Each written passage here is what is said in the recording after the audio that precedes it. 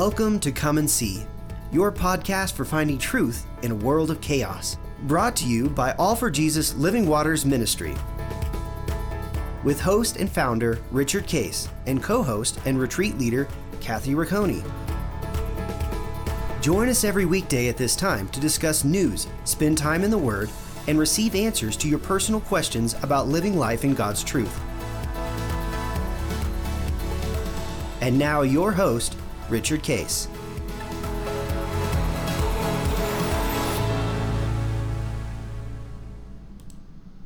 Well, good morning, Kathy. How you doing today? Good morning. Doing great. How about you? You just said that in New Hampshire, you have to take care of mosquitoes. What do they do up there? We do. In the summertime up here, mosquitoes can be an issue because there's a lot of water up here. We have a lot of lakes and rivers and that sort of thing, and then even so also wetlands. And so like we have a couple acres at our house, and we do have every couple of weeks in the summer we have mosquito shield come, and they spray the perimeter of our yard, and that actually forms a barrier. It's interesting, they don't have to spray the whole yard, they just have to spray the perimeter of it. And then our yard becomes like a little haven. When the kids were young, it was interesting. Kids could literally come in and they'd be on the other side of our driveway. They'd be eaten alive, and they would step in the perimeter and they would be covered. Nice. So, but it is a necessary thing. Yeah, so you learned how to do it. So do you have a screen porch out there? We do not. We do not. Okay. Yeah, a lot of people do. We don't. We have, and with the pool out there and everything, that's another reason for us. It's so important to keep the bugs free, because we do have the pool out there and they're drawn to water and that sort of thing. So very important. And around here, Triple E is also an issue because of the number of horses in New Hampshire. And so Triple E can be carried by the mosquitoes, as well as, all the other things that they can carry. So spraying for mosquitoes and ticks, actually, we're sprayed for ticks because 50% of the ticks up here carry Lymes. So again, you be cognizant of where you're at and put that little protection in. But hey, we treat the yard and all as well. Yep, it's good. Colorado, we're fortunate because we don't have much mosquitoes. There's some around, but we don't have screened-in porches, so we can go outside on the deck, and we don't get bitten very much, and it's pretty pleasant to have. Really not hardly any bugs at all. We have some. Yeah, we enjoyed when we were out visiting. We were at your daughter's house, and we enjoyed sitting out on her deck every evening, totally bug-free. And nobody had to spray for that to happen. No, that's right. we get to do that on our own, but only because we do preventatively have it sprayed. Right. It was pretty spectacular view, wasn't it? Oh, it was gorgeous view. So much fun. Yeah, we watched the sunset there a few nights. Yeah. Yeah, in the mountains. It's beautiful. Well, we've been talking about the covenant. I'm going to bless you to make you a blessing, God says. And we've gone through the discussion of difficult circumstances about our emotion and our energy and the difficulty with that. And we actually have a question that came in that's has a kind of a tangent aspect to it, but it says that you and I have talked about enjoying heaven, and there's going to be a joy in heaven and celebration and life, eternal. He said, well, how might we enjoy heaven when some of our loved ones, and this would be parents, siblings, children, spouses, children, friends, don't accept Christ, and they're not going to be there because they'll be separated eternally and living in hell. So not only are they not there, but we understand that they're not, they're living a life of torment, which is the part of the aspect of it. And the question is, well, won't we be sad about that? Now. First of all, let's talk about on the human condition. If we have somebody that we know that is refusing, to follow anything good and causing themselves trouble, maybe they're into, addiction, or they're just miserable, or they're unhappy, or they're worried, or they're anxious, or their life just isn't pleasant. And if they would just take the step, that their life could change, because actually what we're saying about the covenant, and that's what even last time when we said you're to go out and offer the kingdom, it's really we're offering the covenant life. Now it starts with and is centered around our relationship with Christ, but Absolutely. it's not just a ticket to heaven or salvation as an event. It's inviting them to the kingdom, Right. which God says, is tell living life with Him here living on life, earth. and you're going to be blessed. So His that kingdom, when I come across people, and they're generally telling me about, I've got a problem, I've got a deep conflict, I've got a double bind, I've got a lot of opposition and difficulty with relatives or with relationships, and financially I've made a mistake. There's always something that is causing them, stress. And my comment is, well, I guarantee you that God can resolve this. Right. And you can live the life of the covenant. God will bless you to make you a blessing. And of course, that kind of surprises them. Like, well, that's never happened so far, and I don't see a lot of Christians around having that. And it sounds to me, and they actually say this, sounds to me you're the prosperity gospel. And you're just kind of saying stuff that isn't so. And I said, no, I'm not talking about that at all, because I'm not talking about wealth. I'm talking about blessing. And blessing is joy and freedom and wonder, and it will be financial freedom. And the issue that you have, God will resolve it because He promises that, and you can trust it. Would you like to come? And a lot of people basically say, no. I don't believe it. I'm not even willing to pursue it. And of course, my comment always back is, well, how's that working out for you? Right. And well, yeah, and okay. So there is a sadness on the human condition when you know that it could be this way, and they don't have a heart to go that way. Right. It does bring grief. It does bring sadness. So, Absolutely. So we experience that, which is why the question comes up. Well, is that going to continue? How could that not continue in eternity? Because there's going to be a lot of sadness that we're going to know about, because there's people that I had relationship with, and we said we're going to... That will not be there. They're not going to be there, and I know where they are, and isn't that going to make me sad? That's a legitimate question, because in the human condition, our answer would be, yeah, you're going to be sad.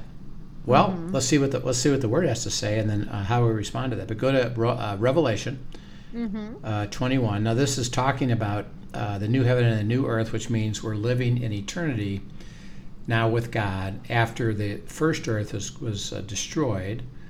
And we've talked through this in the end times. Tribulation, Christ comes, 1,000-year reign on earth with other humans. At the end of that, everything's destroyed, and a new heaven and a new earth is done, and it describes basically eternity of how we're going to spend it with God. And there's some cool things about it, but go ahead and read it. 21, 1 through 7. Now I saw a new heaven and a new earth, for the first heaven and the first earth had passed away. Also, there was no more sea. Then I, John, saw the holy city, New Jerusalem, coming down out of heaven from God, prepared as a bride adorned for her husband.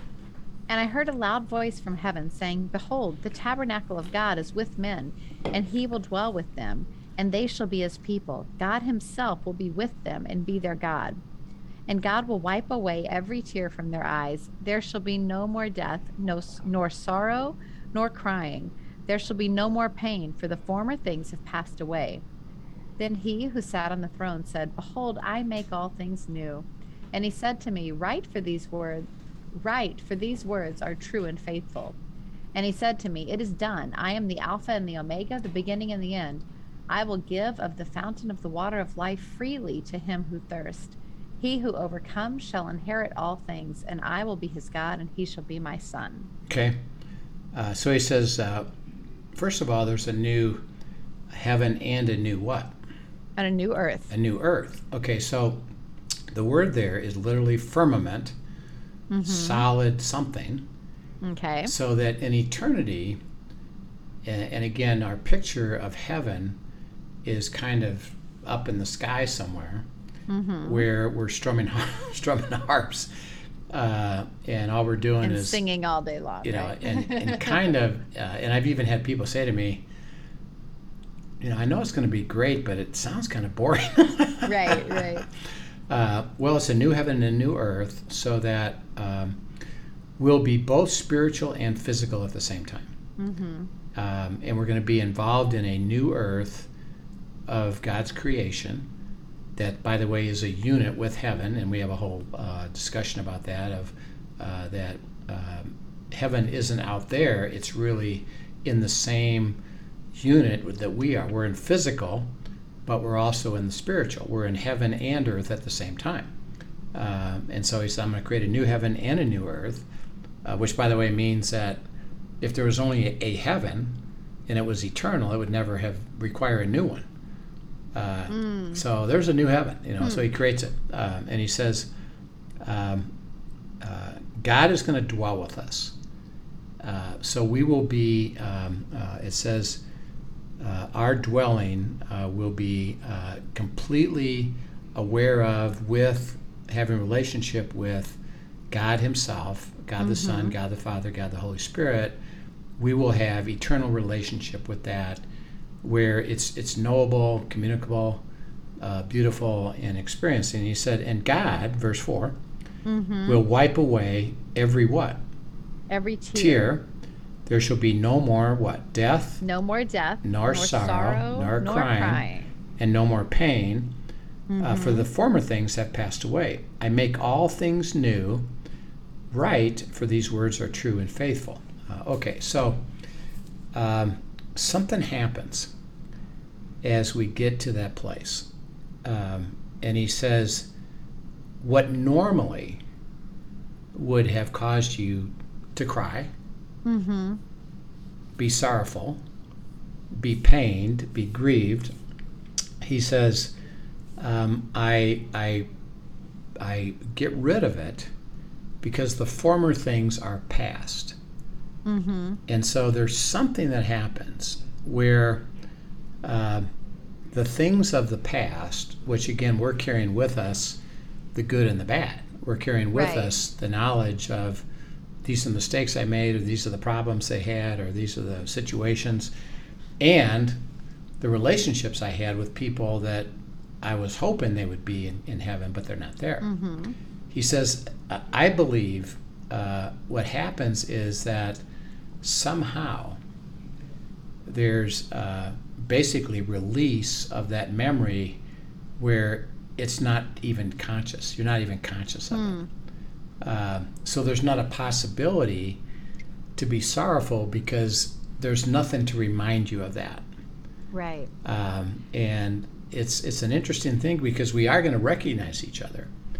That's what I was going to ask. So is that only of the things that would cause you sorrow then? I think so, because he says that I'm going to make all things new, and it implies that because of our soul lasting eternally, and this recognizable. So like for example, I don't know if you remember where there was a story where they were asking about Jesus, about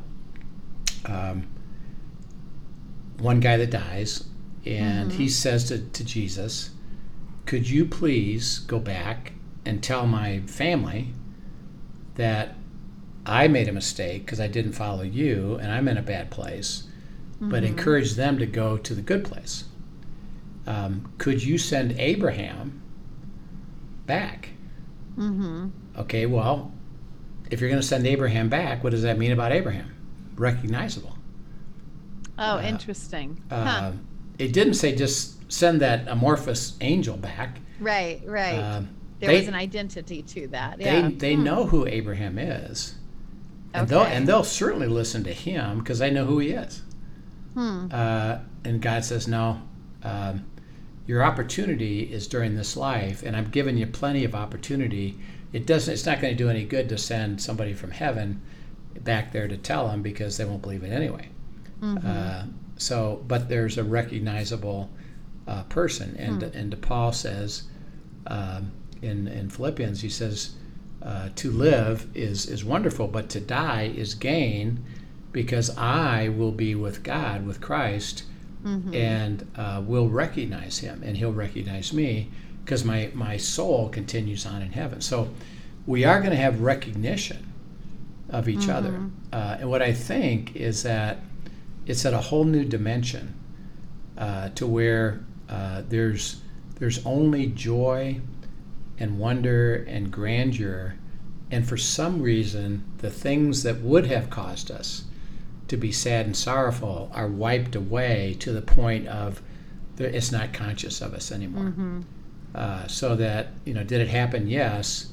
Are we aware it happened? No. Right.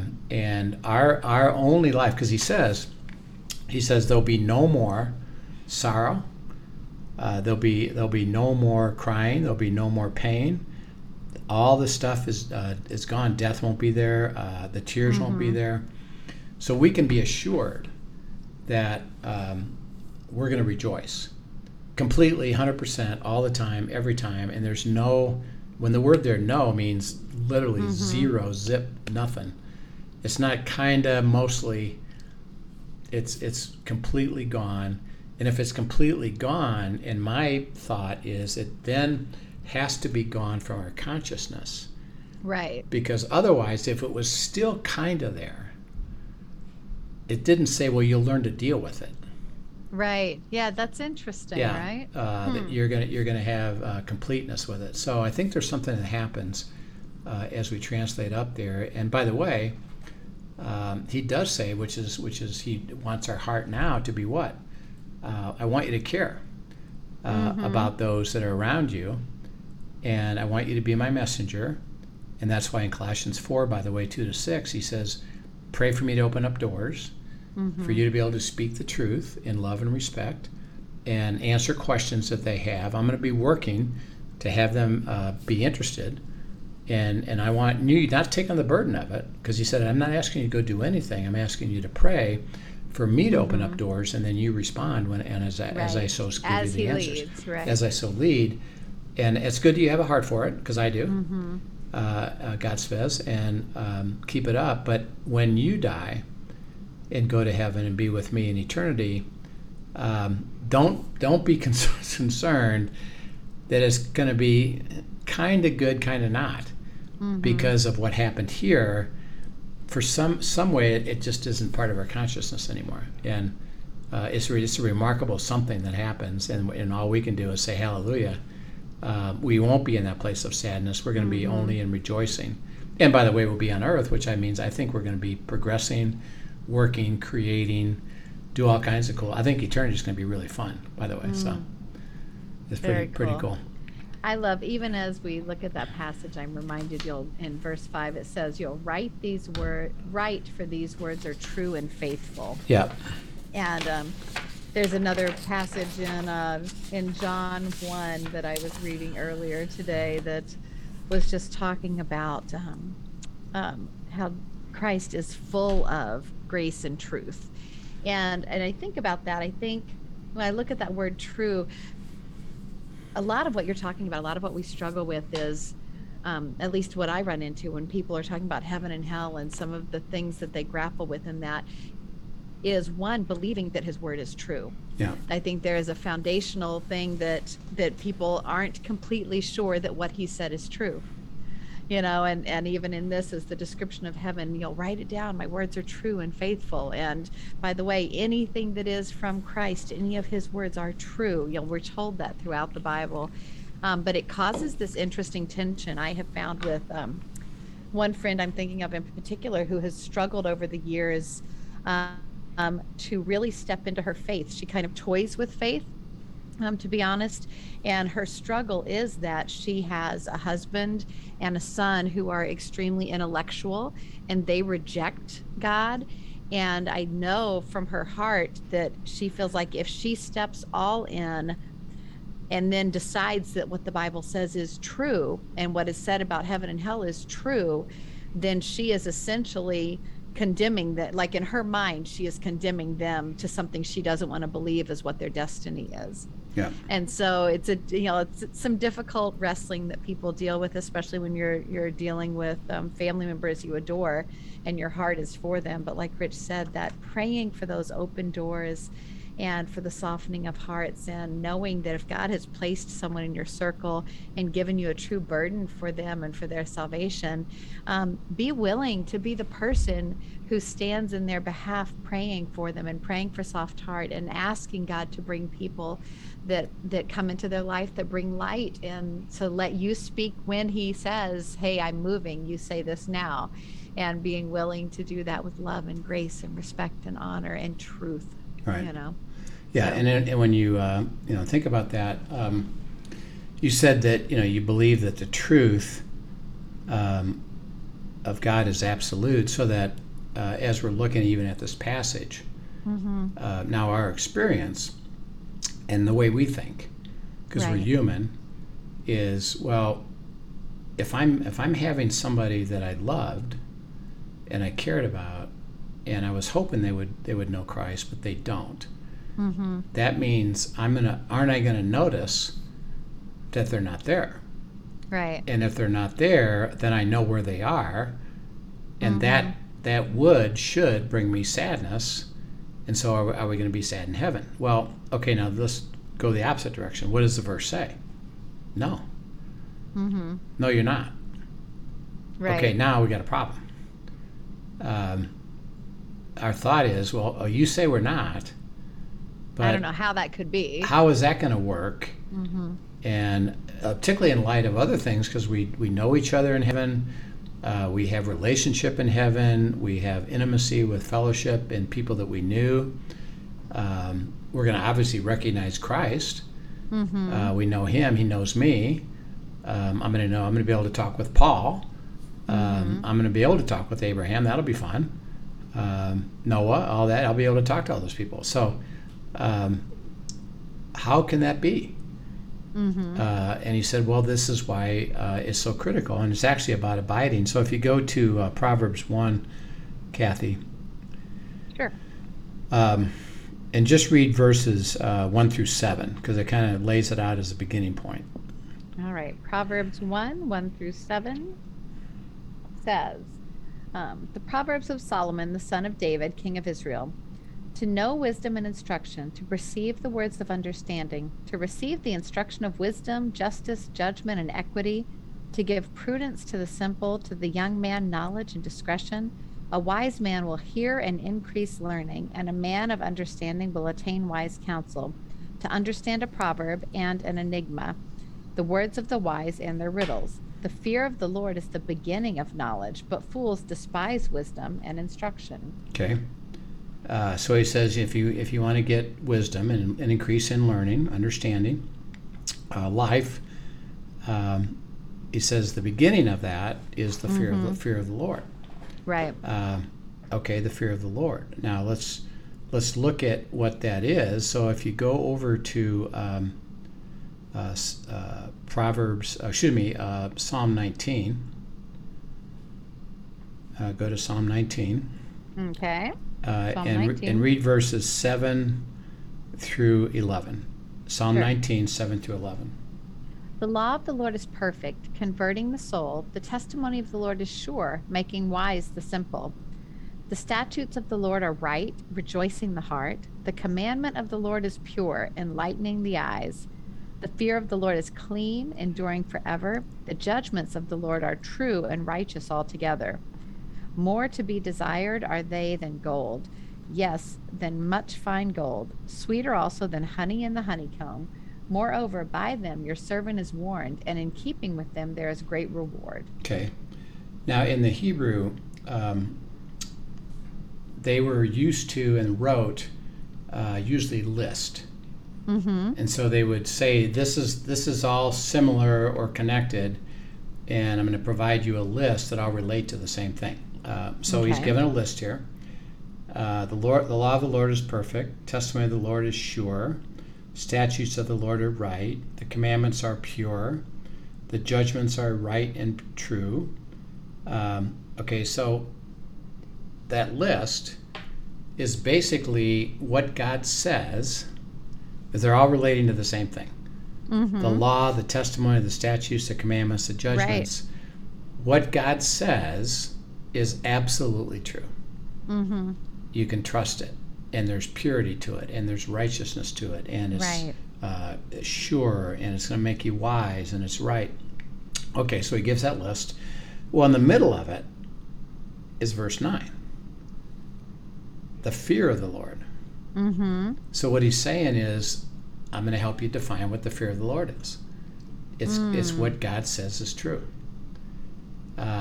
He just listed it and said it's the same as everything else. Is that what God says is true? So if you fear the Lord, and that's why he says the fear of the Lord is the beginning of wisdom. That's really knowing and understanding that what he says is true. And I've settled it as a beginning point. That's great. That what God says is true. And now what I do is, because it's spiritually, remember, and this is in 1 Corinthians 2, you can't figure this out logically. No eye has seen, no ear has heard what God is prepared to disclose, because it's spiritually discerned. And he said, if you're walking in the flesh, verse 14 in 1 Corinthians 2, you consider it foolishness. Right. Okay, so just like we just went through that verse, and it says, well, there's no tears, no sorrow, no pain, no nothing in heaven. And if in the logic, we would say, that seems kind of not true. Right. That seems foolishness, because I don't see how that's going to work. If we have relationship and we remember people, aren't we going to remember those that aren't there? And isn't that going to cause sorrow? Logical conclusion, right? But what did it say? There isn't any. Right. Okay. So we have to defer to the truth. The fear of the Lord, see, is to work backwards. And that is that, okay, it says there's no sorrow, no grief, no tears. Okay. If I fear the Lord, what do I say about that verse? I say that is true. It's true. Even if I don't understand it. Okay, so I say it's true, but I don't understand what it is, how it works, what does that mean, how does that translate. It seems confusing to me, or it seems opposite of what would seem natural. So my pursuit, the fear of the Lord, is the beginning of what? Wisdom. Okay, what does that mean? Well, I start with, okay, it's true, but I don't know how it's true. Right. The beginning, that's the beginning. And now what do I do? Father, we're invited into a process. help me understand that. Help me get some clarity on that. Help me get some wisdom about this. And I'm going to stay with it until it starts to come together for me, and it can go deeper and deeper, just like as I process that question. And what I've heard so far is that, first of all, it's real. Your place in heaven is real. You are who you are. You'll recognize other people. And he says, Rich, and this is as I process it, as I'm trying to, okay, what does that mean? How does that work? He said, well, if it's not there, think about what that means. Well, and I processed it and prayed about it and thought about it and journaled about it. And that means I said, well, then we must not have any remembrance of it. He said, exactly. Okay, how does that work? I've had old things pass away. How does that work? You're not going to know that until you get there. But you can see, okay, all right. That's true. I still don't have the final answer. Right. And he says, remember, as we're pushing for it, and I'm pushed for it, son, it's beyond you. Right. And some things we will only know in part. And you won't know, you can't know until you get there. All you can recognize is it's true, and you don't have any consciousness of it by definition. That's all I can tell you. Right. Okay. All right. And what I don't do is say, well, I doubt it. The fear of the Lord is, no, I accept it. I need to walk into as far as I can what does it mean to me, and even stop at a certain point. Like for example, you and I have talked about the rapture. Well, I'd like to know when it's going to be. Mm-hmm. He says, what does the word say? It's going to happen. Okay. Does it tell you when? Not exactly. Nope. Well, then I'm not telling you. Don't worry about it. And don't play your own stuff on it. The fear of the Lord is I can go as far as I can go. And then beyond that, he says, I purposely haven't said something about it because you're not ready for it, and or I don't want you to learn it yet. You got a whole eternity to learn it. Don't worry. So it's going to be a beautiful thing. So I think it's a great discussion, that you raised up about. Great question. I'm glad somebody sent that in. Well, and it's a great discussion of what you brought about it is that where do we stand on believing the truth of God? And he wrote it. I'm telling you, John, it's absolutely true, faithful. Yeah. Write it down. And state it and make everybody understand it's absolutely there. And I know they're going to struggle with this, but at least start there. So that's the fear of the Lord. Yeah. So that'll be a great discussion. So we'll pick it up again tomorrow and pick up more of this issue of what it means to, live in the covenant. Sounds great. Thanks so much, and thank you for joining us, everyone. Have a blessed afternoon. Yep. See you soon. Thank you for joining us for today's episode of Come and See, your podcast for truth in a world of chaos. Brought to you by All for Jesus Living Waters Ministry. Send us your questions and comments, and tune in tomorrow for more answers to your personal questions about living life in God's truth. Remember, God's will is best and none better. His truth brings peace in this world of chaos.